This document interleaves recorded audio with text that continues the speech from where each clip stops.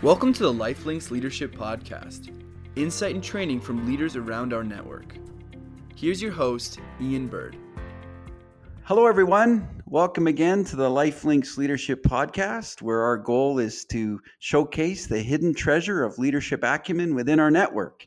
And we want to thank everyone that's listening, that follows along as these become available, and also subscribe on Podbean or iTunes. You can also leave a review, and if you can even let others know through social media, we'd be really blessed by that. And so today, I'm really excited to have with me Des and Cheryl Klingspan. They're the lead pastors of Prairie Harvest Christian Life Center in Yorkton, Saskatchewan. And I've known them for a number of years now.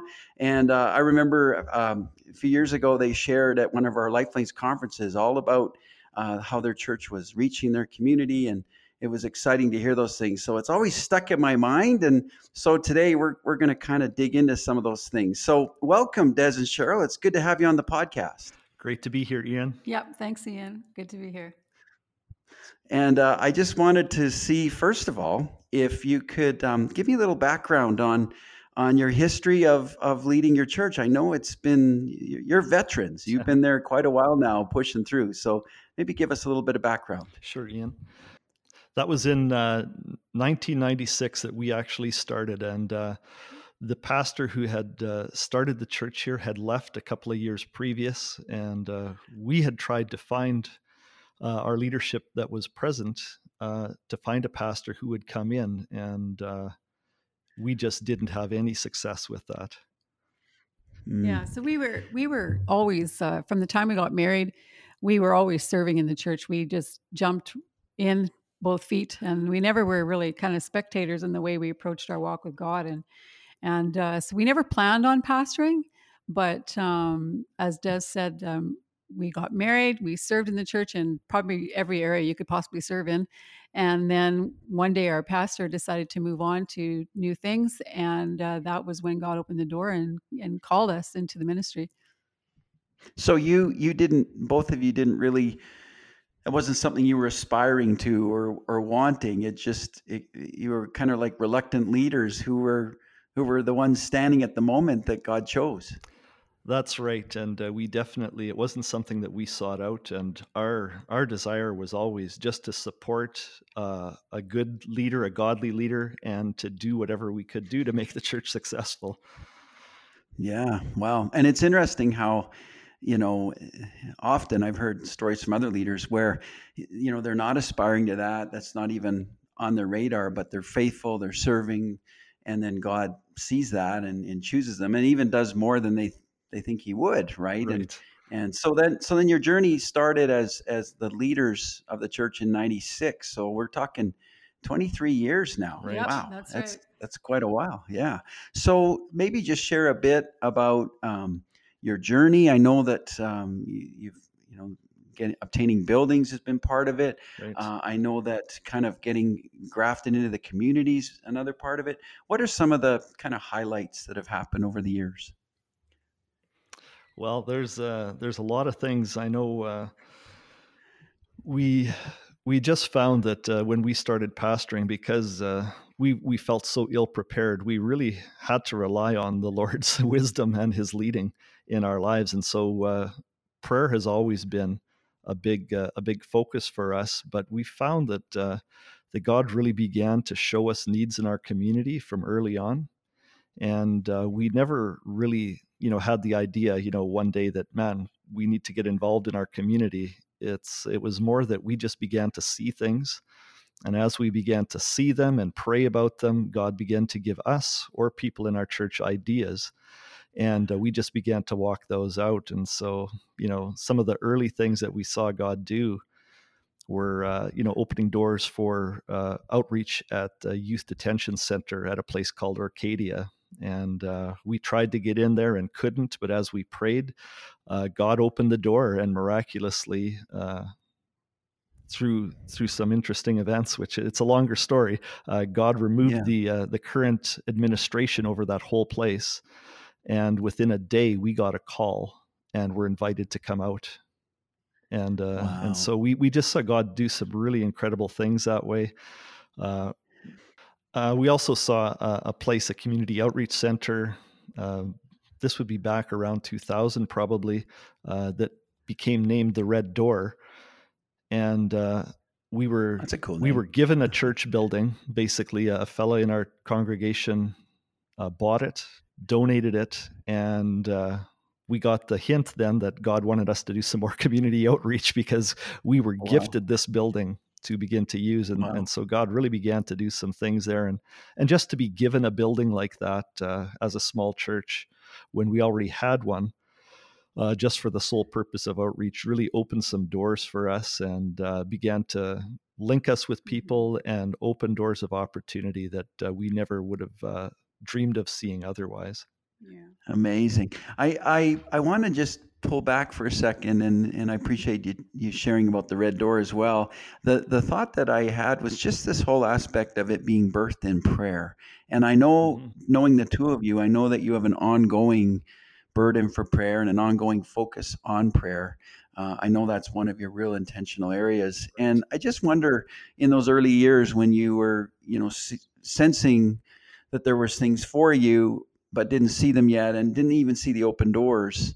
What were, if you can recall back, what were some of the ways that you maybe prayed or some of the initiatives, because I think that's really key. Sometimes I know in my own life, we try to bang down doors. We try to strategically, come up with the next thing and make things happen. And sometimes, often it doesn't. And we forget that we need God to move. Right. We need His hand to open the door. So can you recall what were some of the things in those early days and ongoing that you've done in prayer that have really helped? Well, we did pray a lot. Like, God really gave us a burden for our city, and we were just a small group of people. So we felt like, well, gee, what can we really do? There's like maybe 20 of us. And at the beginning, it was very small. But we found that God is not looking for superstars. He's just looking for willing men and women. And we've been really blessed that God has given us favor in our community. And I think that if God can trust us to properly represent Him, He'll give us favor. And so, like, having your heart in that place where you just want to serve. It's like you're not looking to be somebody important or somebody special. You just want to serve. You just want to answer the call of God. You're just saying yes to God. When He said, will you give me your life? And your yes actually means yes. And He'll give responsibility to you and He'll open doors for you. Some of the things that were early on, I can remember driving late at night and driving by our 7-Eleven store around 11:30 p.m. at night and seeing young kids even pushing a stroller with a baby in it, no parental supervision. And, that really impacted us. And I can remember us praying, God, there's these kids in our community that aren't being parented, no one's looking after them. And we began to pray. I can also remember we had a young boy named Randy on our street, and he didn't have parents that he lived with, but he lived with his grandfather, and his grandfather and girlfriend would often go out and they'd play bingo, and he'd be on his own all evening. And we found him in our garage a couple of times, staying warm. And so God just began to show things to us, give us insight into things that were happening in our community. And then we began to try and help in those things. And a lot of the programming with the Red Door, it happened through that. Seeing those needs and responding to them, providing a place where kids and youth could come. I know also with the Orcadia Youth Detention Center, we had a couple of people in our church who worked there. And there was at one point staff members from the youth facility there who were taking these young offenders to see a lady who would read their fortunes through tea leaves. And it was just, we found it so disturbing. And this member of our congregation who worked there found it really disturbing. And that was actually one of the events that, as we prayed into that, and I remember praying with this lady and then praying after I got off the phone with her one day, and just really knowing that God was doing something. And we were just praying to see this dynamic shut down, and that these kids would be able to also see that there's a God that loves them, and that there's a message of salvation for them. And after praying, it was within 2 days that whole administration was turned over at that place, and we had the approval to come in and start doing outreaches and Bible studies. Amazing. That is incredible. So as you prayed, so you had an initial burden. Mhm. As you prayed into that burden, God began to open your eyes further to see the actual opportunities Right. that he had in front of you. And then you started to move into the actual opportunities that he showed you. And as you did that and prayed into that, the doors open even further. That's what I'm seeing. Yeah. So it's just that ability for us to get God's initial burden, but then to be aware and be open to however he's leading. Because that's what I see, Mhm. with your journey, is just how, next door. And that's so encouraging. So with the Red Door then, do you still run that today, or is that morphed into something else? That has changed. We ran probably about a 6-year window where there was a lot going on there. And then things began to wane. And some of our leaders who were key in that things were shifting as well, as they often do with people. And so we came to a point where we just felt that our time was up, and God had a plan. And we ended up, there was a First Nations church in our community that needed a church building. They had, the building they were meeting in was sold, and they were given, less than a month's notice to get out. And so it started off as trying to help them out, and it turned into where we, over a period of about 2 years, helped that church to buy that building, and they now have their own church home. Yeah, which is Oh, awesome. that's wonderful. Yeah. So that First Nations church now is in the Red Door building. That's right. Yeah. And yeah, that's exciting. So now I understand too that along with buildings, God then led you to your current building. That was a whole other story, I believe, Right. from what I remember. Yeah. How did that transpire? Yeah, there's some miracles involved there too. We were looking at a different building and really had our heart set on it and thought that the Lord was going to give it to us. And then another church just snatched it up right out from under us. And so we were pretty distressed and thought, what are we going to do? Because, of course, in a city the size of Yorkton, there's not a lot of buildings for sale that would be suitable for a church. And then God had a plan, and the community college here, all of a sudden they put their building up for sale because they were going to build a new facility. And it was just a complete miracle. We had to come up with, what was it, $11,000 or something like that overnight?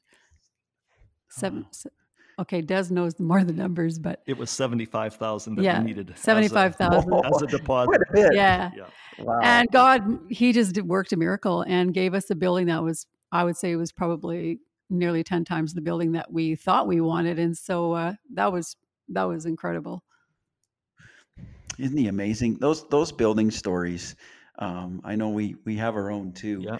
from our history, and sometimes it feels like buildings are necessary evils. To be honest, I mean, They are. so much work, so much money, right, to Yeah. maintain and all that, but so important to have a base of operation for what you're doing. So what an incredible story. So obviously God provided that. And how many years have you guys been in that facility now? It's scary when we think of it, but it was 2003 when we moved into to our current building. Wow. And we've really, the time really goes 16 by years. fast. Yeah. Yeah, it does, because that seems like current history to me. Like it Yeah, seems like not yeah. very long ago, but that is a while. So 16 years. Obviously, you would have, you've had to invest and upgrade and do various things over time. What would be with that facility you have now? What are some of the things that you're able to do out of there for your community? How did that kind of open even more doors for you to do some different things in Yorkton? Well, we'd really outgrown the building that we were in. So initially it was just really great to have a building that could accommodate us as a church family for kids ministry and our Sunday services and everything else.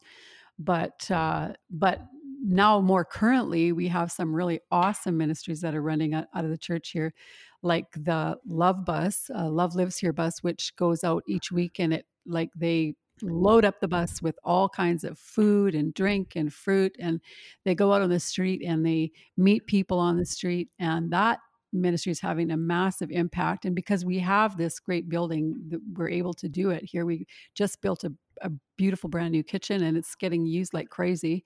And they're even starting to bus kids and families to church on Sunday morning directly from that ministry. Oh, that's Yeah, wonderful. which has been really Wow. great. There's also the Prairie Harvest Employment Program, which has been running about 15 years now. It was just shortly after we acquired the building that door just really opened for us. And the PHEP is a program that was initially funded by provincial and federal governments to provide job skills for unemployable men, which kind of sprung out of the need that we saw at the Arcadia Outreach Facility, that young men would be in there, and their time would come up, they'd get out, and then they would have nothing to go back to, no chance of work, just back into a negative situation. And so it was actually two of our guys who were employees at the Arcadia Youth Facility that had the vision for it. And they began to put a plan together, and we were amazed. The federal government received it, and we started, and it has grown to the point that it's grown beyond our building, and now they run administration out of our current property, but they actually have their own operations building, because one of the main stays of their income now has shifted from funding to where they're doing the Yorkton City curbside recycling program, and they have done that for about 6 years, might even be more now. And so we do and have done consistently that curbside recycling program, and still just continuing to draw more young men into that, and working in the city. So your organization actually runs that whole operation for the city of Yorkton, Yes. where you were picking up the recycling, and that's amazing. So something that was designed to help people find jobs and become employed actually becomes an employer. That's right. Itself. Yep.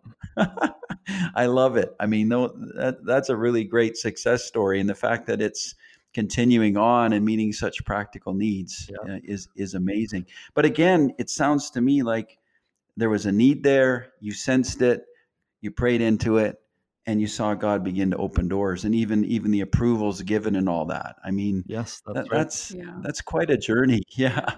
You know what? I think from the outside, to be honest, Des and Cheryl, looking from the outside, you've been living this journey for years, and sometimes obviously we're embedded in our own journey. But when I look at it from the outside, I just got to say how blessed and excited and encouraged I am to hear your stories, because the Lord's obviously been leading you, and you've been obedient. That faithfulness that you showed back in '96, that caused him to say, "Hey, I want that couple to lead the church." I mean, it's obvious you're still that way, and you're just letting him move. So I just want to encourage you with that. Thank you. From the outside. So your church, obviously, you obviously are owning this together, because to be running these kinds of things out of your building, that the bus ministry, that sounds exciting, going to where people are at and meeting needs.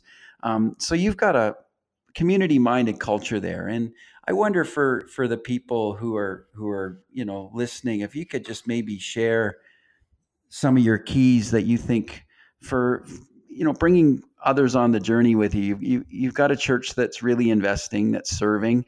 What are some keys to just cultivating that and just continuing to see that outreach energy year after year? Well, I think one of the most important things, like we were scratching our head about this question a little bit, because we were thinking, gee, what are the keys, but because I know we're just doing stuff. But I think one of the most important things is that we've always, for Desmond and myself, we lead like we live.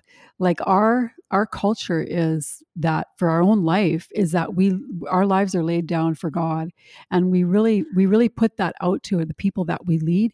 And so as a result, we attract people that want to do stuff for God.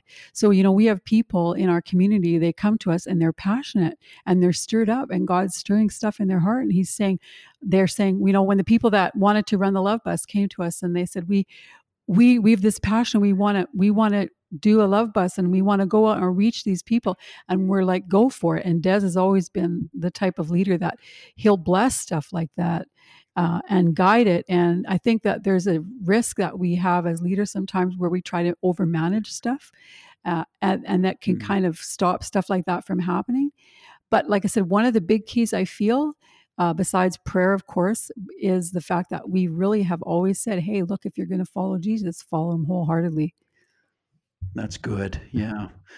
Yeah. So it's kind of like we're all in as a church, and we're disciples or true disciples, which means, hey, everyone, we're going to be engaged in the ministry. We're going to do what God's called us to do. And it's obvious you guys model that, right? And I think that's one of the biggest things. So you would say that would be one of the biggest keys right there. What about any pitfalls that you can that can happen? Anything to avoid that might actually undermine that kind of culture? Well, there's a lot of things. You learn as much through your mistakes as you do. Well, probably more than you do through your successes, even. And yes, unfortunately, that's true. Yeah, and so we've really found that to be true. And a lot of things, because we weren't reading a manual as we just went along, we were just living it in real time. We found a number of things, and one of the pitfalls I think that I can relate to is, when a ministry starts and gets going, it's awesome, it's fun, you see God moving, and the temptation can be to maybe at times just want to keep that going. But what we've seen happen time and time again is that there's often cycles and seasons for these ministries and the things that God is doing, and that when those seasons have passed, to recognize that and allow them to have just an honorable burial and to move on. That's good. Yeah. And so we've seen that with the Red Door, with the Arcadia Outreach. Pat Thompson started a paintball ministry when he was here as our youth leader, and that went for a good number of years. And when he left, we would have loved to see it going. We had a few events, but it's never been what it was. And, we've just had to be good with that and not try to make things happen that God wasn't really in. Yeah. And that's been a real lifesaver for us, because the tendency is to throw more money and more people at things when maybe that season is actually over. Yeah. Boy, that's a really good point. And I think the other thing we can all get into is it becomes part of what our church is or what we think it is. Exactly. And then it's hard to just let go. Yeah. And just being aware, hey, I don't think the grace is on this anymore. I don't think this is where God's focus is. Yeah, that's a really good, because the reality is we all only have so much energy, don't we? Right. And so if we're pouring money and time and energy into something that God's saying, hey, I moved on, then there isn't that available for the next thing. That's and right. We need to be sensitive to it. Let me ask you this last question, and then probably we'll have you just pray for the folks here. And Sure. Boy, I really appreciate you guys being willing to do this. This is so inspiring. But here's the last question. What are some things that you're looking at right now as a church, and some future vision, current vision that you're looking at that maybe we could just agree in prayer with you about? Or is there just something on your hearts for right now for your community that might be kind of new? Wow. Yeah. That's a good. Maybe that wasn't a question we planned on. Well, that is a good question, and for us right now, what we're finding is that our current facility, we're running into two limitations with space and size and funding for all different kinds of ministries, and so we're really looking at having to provide more room for things to happen. A transition probably to our second service, which we've been working towards, but we just see that there's many people here that really have vision for the community. One of the newest things that we're looking at is a ministry on marriage mentoring, where we're reaching out to couples within the church and within the community who are struggling in the area of their marriage, and just to provide couples that can mentor them as well. And we just see where God has already been just reaching out to people in this way and giving them encouragement and helping some marriages to to find another leg to stand on in the time being. And we just really see that God's heart is in those things. And man, we just want to do all these things that God has. And it's becoming that issue of space for us in a lot of ways. Yeah. Okay. And another moment. Yes, go ahead. Yeah, and I was just going to add to that. Like, another thing that we've been doing is we've been really deliberate about. We started doing discipleship classes a couple of years ago. We made a decision to do that, and being really deliberate about basically putting our values into the people that come to be a part of the Prairie Harvest Church, because it gets harder to do that as the church gets bigger. And so we've decided to be really deliberate about that we want people to carry our values, but also, like, even speaking to your other question that you asked, this last one, also to be deliberate about it, because we feel that you could be doing all these things, all these programs, which we've done a lot of great stuff and a lot of outreach in that. But sometimes community and relationship and connection gets lost in that. And I could see. Yeah. And so that we've realized, hey, we have to be really deliberate about this, creating a culture where we are reaching out, we are doing fabulous programs, we're reaching lost, but we're also really having connection and family and loving one another, and no one's getting lost in the midst of all of that. So that's been a real deliberate focus for us over the last couple of years. That's right. Wow. And we just see that that God really is in those details. And in doing a talk like this, I just want to make really clear that it hasn't been Cheryl and I that have come up with these initiatives all the time or seen things. When I looked over some of the things that we've done as a church and that we're doing, Orcadia Outreach, that was something that God really put on my heart to pursue way back in the 90s. But all these other things have been our people in our church, our leaders in the house here, who God has shown them things, and we've just tried to release them and support them and allow people to do the things that God has desired to do. And honestly, others have done all this stuff. Yeah. Wow. Bless you.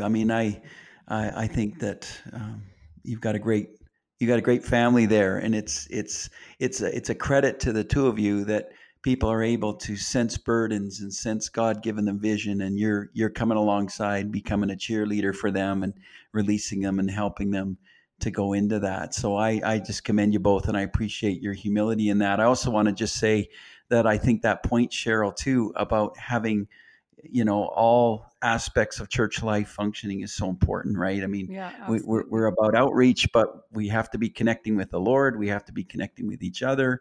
We need all three of those things working all the time in our churches. And so, in-reach, up-reach, outreach. So anyway, I really appreciate everything you've shared. We could go on and on here because there's a lot. And I want to just say this: if people want to get a hold of you, maybe people listening are like, boy, I'm really stirred by that. I'd like to talk to them more. Or there's some things on my heart like that. Maybe they'd have some wisdom. How could they get a hold of the two of you? Well, we have emails, phone numbers. I'm not sure how the directory is for the Lifelinks, but my email is phclc@sasktel.net. And you can send an email there or look us up in the Lifelinks directory, and our church number is there as well. But we'd love to help anyone or encourage anyone that we could in reaching their communities. So that's phclc@sasktel.net. That's right. All right, good. So there you go, folks. If you want to send out an email, if you have a question, feel free. I wonder if you do us one last blessing and just pray for the people listening and for our network, that God would just help us in this area.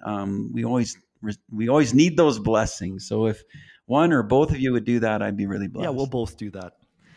Sure, Ian. So Heavenly Father, we just, God, I thank you that you're moving, God, all over churches, all over the globe. And it's so great that we can connect, Lord, through things like podcasts nowadays and share what God is doing. And Father, I just pray that all over the place where people hear this podcast, that you would just cause hearts to be fully devoted to Jesus. Help us to be leaders, Lord, that lead people to be fully devoted to Jesus, and help us, God, to make impact in our communities.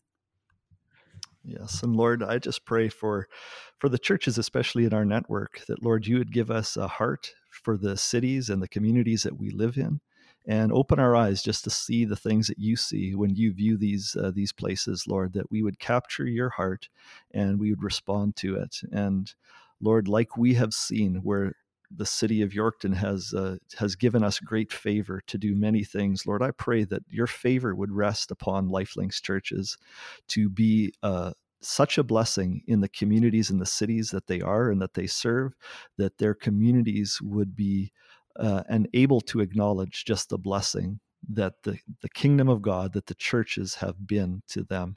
And I just pray for leaders, that you would raise up leaders that would just really want to serve and really want to reach their communities, and that revival would just really break out in all the cities that we're in. In Jesus' name I pray. Amen.